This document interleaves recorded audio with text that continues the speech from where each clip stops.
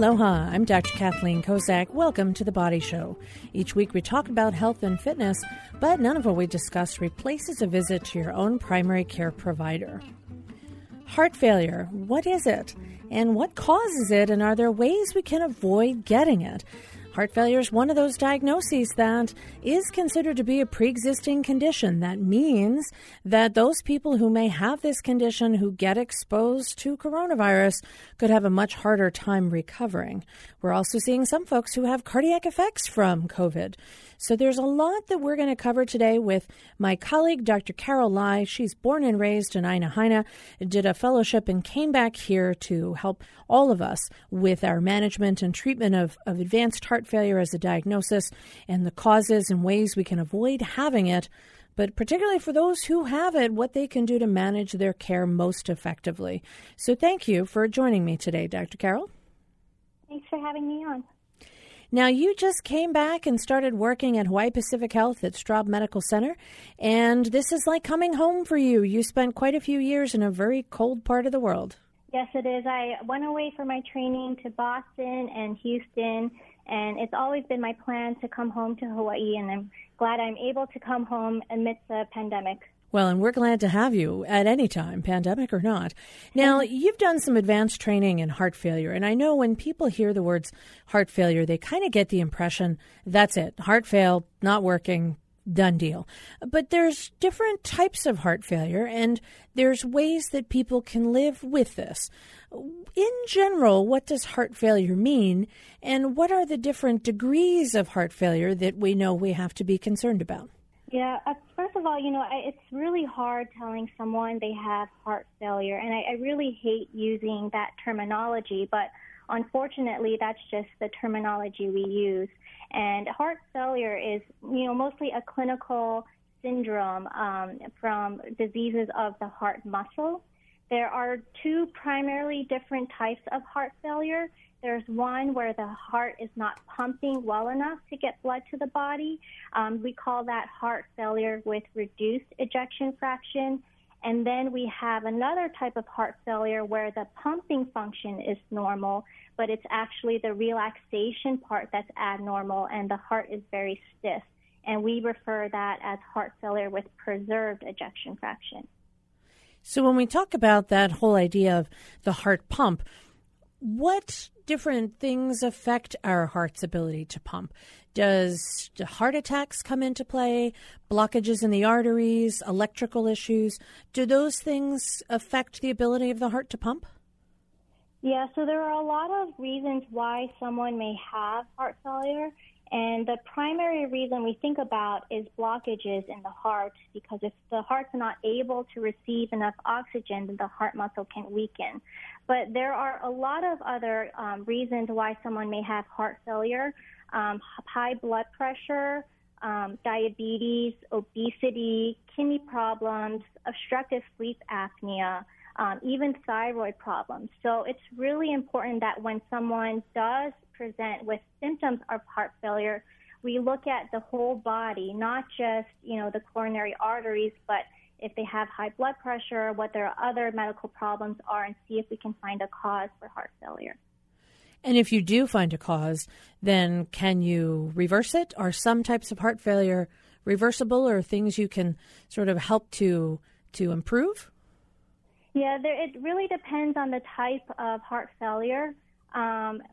That's why we try to find the reason for heart failure, because if we are able to find a specific reason, those people are more likely to recover than others. So let's talk about some of the treatable ways that somebody might get diagnosed with heart failure. What would be a condition that if you found as an etiology for somebody's heart not working the way you want it to, whether it be the low reduced ejection fraction or the preserved ejection fraction, what condition might be reversible or might be something that you could potentially reverse the heart dysfunction from? So the first one would be coronary artery disease or blockages in the heart. If we are able to go in and either put a stent or do surgery to bypass the blockages and supply oxygen to the rest of the heart muscle, then the heart can recover. That's probably the major reversible etiology of heart failure we see. There are others, such as, for example, alcohol use, drug use. If someone who has a long history of those problems stop what they're doing, they are able to reverse the causes of heart failure. Other things such as, controlling blood pressure, diabetes may not reverse it, but can definitely improve symptoms and improve outcomes. So it might slow the progression. Correct. Now, we've talked about this term ejection fraction, and that's something you and I are probably familiar with, and some folks may not be. What is an ejection fraction, and what's considered normal? So the ejection fraction is just basically how much the heart can pump, and we primarily look at it through an ultrasound of the heart or echo or even a cardiac MRI. A normal ejection fraction would be anywhere between 55 to 60%. When it's between 40 and 55%, we don't call that heart failure, but they are at risk of heart failure. And then below 40%, we would classify as heart failure. Are there different degrees of heart failure? There are different degrees, and, we look at the ejection fraction. That definitely tells us how severe the heart failure is, but we also look at the patient, looking at their functional class, how much they're able to do. That also gives us a very good indication of where they are in the severity of their heart failure. So you can't just go by a number. One person with an ejection fraction, maybe 35, could have a totally different functional status than somebody whose ejection fraction is, 45 or 50. Correct. We like to look at the patient, as a whole, and a lot of people focus on the ejection fraction alone, and I understand, the ejection fraction is a big component, but it's really, how the overall patient is feeling, how much they're able to do. So when we talk about what they're able to do, are we talking about physical activity? Yes, physical activity. If they're able to go around about their normal activity, if they're able to exercise, those are all great. But also if they're able to do daily activities such as doing housework, chores, yard work, even bathing, grooming, those sorts of things. So if you're kind of able to get up, get around, take care of yourself, you might have heart failure, but you might still be able to do your daily routine, and that could be managed with certain types of medications. That's correct. And that's the goal of starting these medications, is to allow people to do, what they enjoy to do, what they need to do, and to keep them feeling as good as they can for as long as they can. All right, I'm Dr. Kathleen Kozak, and I have Dr. Carol Lai in the studio. She is a cardiologist working at Straub Medical Center, and when we come back, we're going to talk a little bit more about what to do and what medications are helpful for heart failure, and when you might know if you have this diagnosis and what it looks like when it's out of control. We'll be right back after this quick break. Stay with us.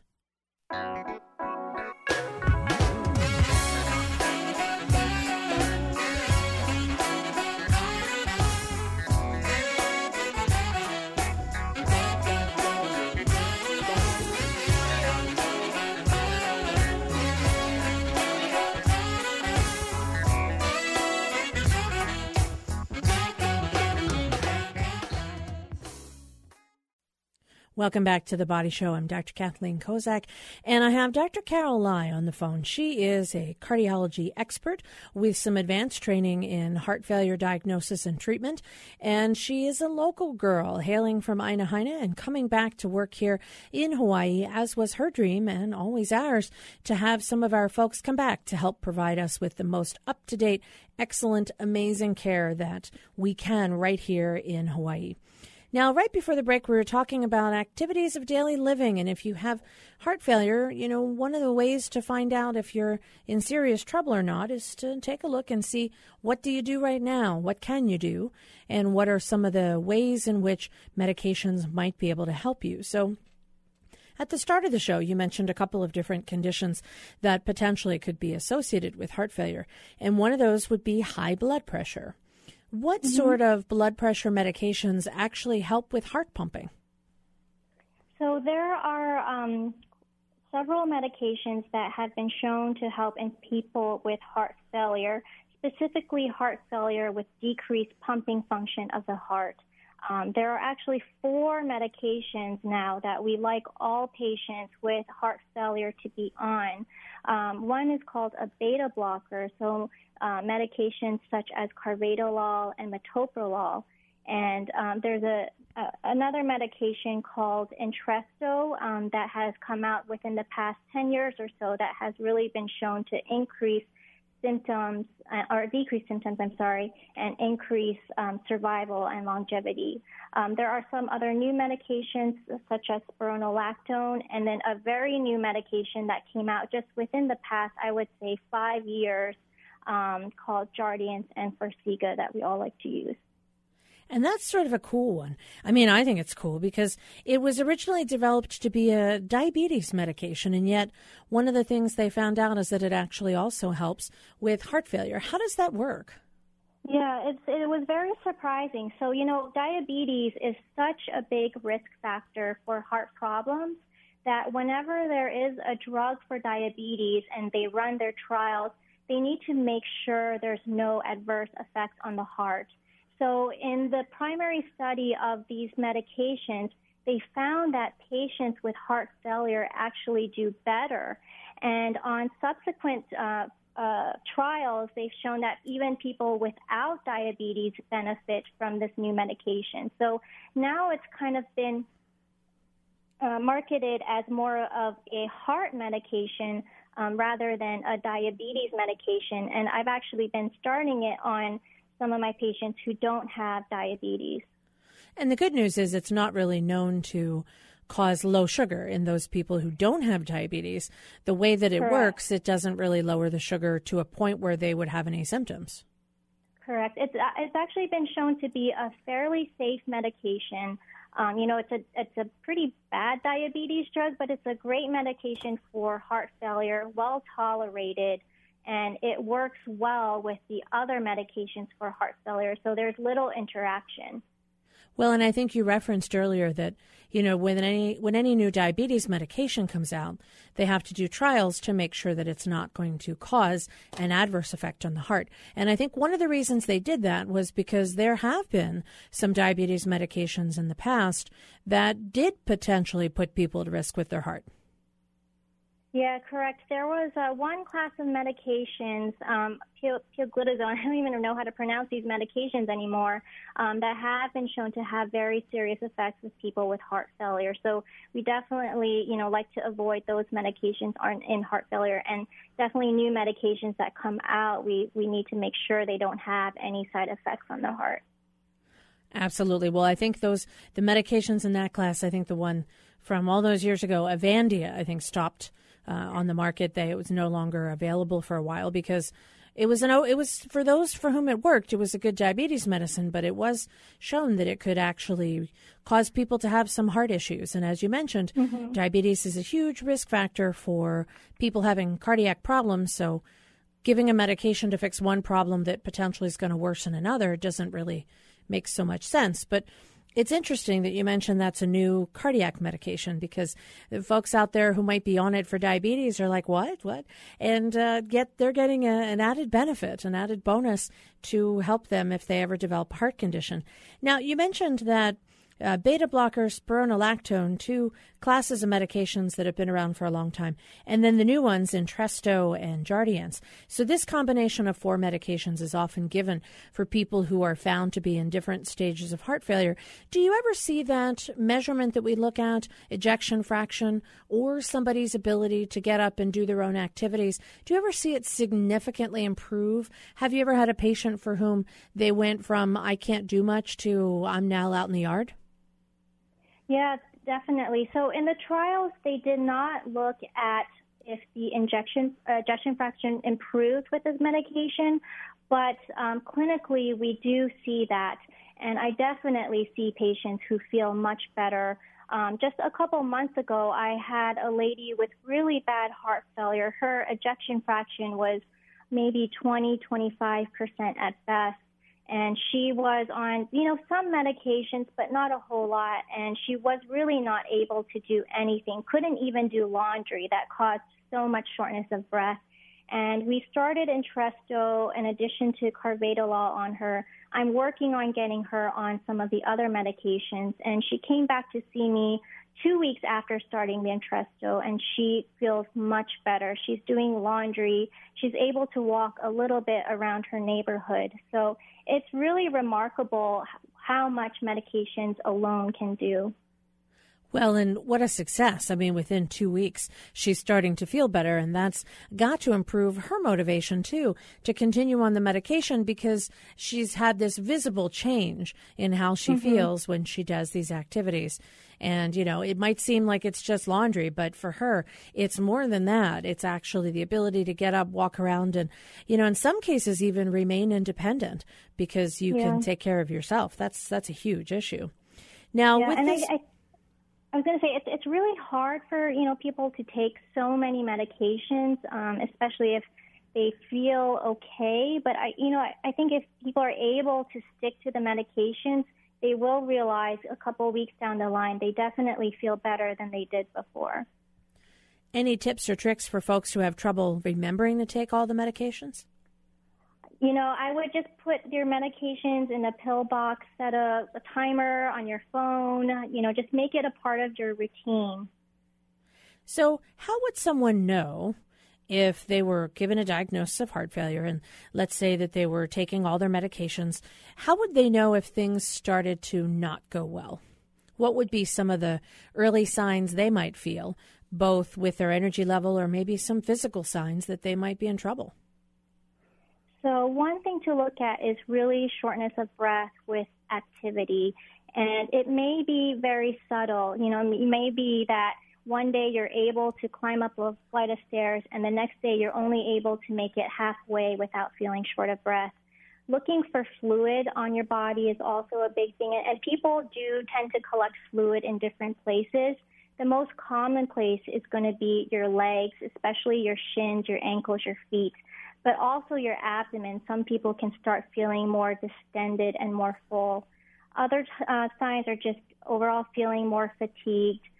Sometimes shortness of breath when they lay down flat, and even waking up at night, coughing, gasping. Those can all be symptoms of worsening heart failure. And how might you differentiate that from something like sleep apnea? Some of those symptoms you described, the waking up and the coughing or gasping, are sometimes associated with people who don't realize it, but they get diagnosed with apnea. Right. So it's really important to, come into your doctor, get a good physical exam. We have ways where we can see if there's any fluid on the body, maybe getting an echocardiogram or ultrasound of the heart. And looking at labs can also tell us if there's fluid hiding in the body. All right, I'm Dr. Kathleen Kozak, and you're listening to The Body Show. I have Dr. Carol Lai from Straub Medical Center on the line, and we're talking about heart failure.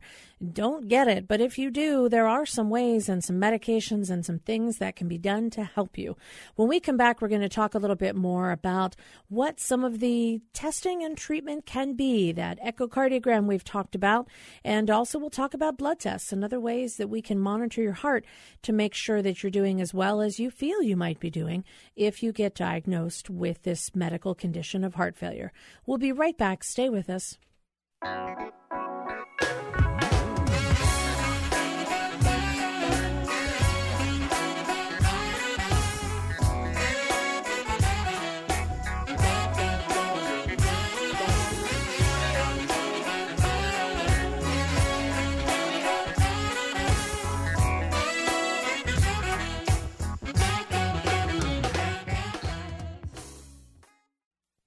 Welcome back to The Body Show. I'm Dr. Kathleen Kozak with Dr. Carol Lai from Straub Medical Center. She is a cardiologist extraordinaire, and she has come back to help all of those of us here in the islands who take care of patients or those people who have been diagnosed with advanced levels of heart failure. Now, right before the break, we were talking about ways we can monitor people. So one way is to make sure that you're not short of breath and you don't have any of those signs or symptoms. Other ways are to come in and to check in and see your doctor. Dr. Lai, you mentioned that an echocardiogram is one way that we can check out your heart. What exactly is that test, and does it involve a lot of needles? No needles at all. So what an echocardiogram is it uses an ultrasound similarly to how we ultrasound pregnant women to look at the babies, but we look at the heart. And an echo tells us a lot. It first tells us what the cause of heart failure is. Is it a pumping function problem or is it a relaxation problem? And then it also looks at the heart valves, if there are any leaky valves or tight valves that might be causing heart failure. And then the last thing that I really like to look at is it looks at the pressures in the heart, because that gives us an indication of how much fluid is in the heart and therefore the body. So that pressure measurement can kind of give you that difference between somebody who might wake up gasping and have, sleep apnea versus someone who might wake up and have a condition related to their heart going into worsening failure. Correct. So are there any blood tests that can be done to help monitor heart failure? Yeah, so for patients with heart failure, I like to look at their kidney function and electrolytes, their liver function, and then this one test called the brain natriuretic peptide, or BNP. And this cardiac enzyme is an indirect marker for how much fluid is in the body. So when there is a lot of fluid in the heart muscle stretches and it releases this BNP enzyme. And the function of this enzyme is to diurese, meaning get rid of fluid in the body. So it's a simple blood test that we can use, and we can get an indication of how much fluid someone may have on their body. And sometimes it's very hard. People can hide their fluid very well. So having the BNP is just another lab that can help us with diagnosis and also treatment. So what's a normal level, and what level would indicate serious trouble? So it depends on your age, actually, but normal level would be, I would say, less than 450. And if you're older, then the levels are a little bit more lenient. I also like to use the level as a trend, as how well our medications are working. And so if someone comes in with a very high BNP during their hospitalization and we check a BNP the day before their discharge, if the BNP has come down by 30-40%, then that indicates that we've done a good job at treating their heart failure. And one of those treatments might be to use something called Lasix or other diuretics. Correct. So Lasix or other diuretics in that class are the primary way we treat symptoms and fluid in the body. So definitely, if you're having shortness of breath, swelling in the legs, weight gain, Lasix is definitely something that will help with all of those. Now, for some folks, if they get really comfortable with taking care of their heart failure, they check their weight every day. They notice if they go up 2 pounds in the course of 24 hours. And they sometimes are given instructions on how to take extra Lasix doses at home on their own. What are some of the ways that people can do that? And is it effective for them to do their own monitoring and treatment at home if they know that their numbers are looking like there's trouble? I think in the right patient, it can be. It's got to be someone who's really aware of their body, really aware of their weight, their diet, how much fluid they're taking in. And those people, they know their bodies better than we do. They know as soon as they can't put their ring on or if their shoes fit a little funny, they know they need an extra dose of Lasix. So I think it is appropriate in some people to take an extra Lasix here and there. But it is important to notify your doctor if you're doing that and if you're doing it more regularly. That way we can check to see if we need to titrate the other heart failure medications or if we need to check labs to make sure the kidneys and the electrolytes are all okay.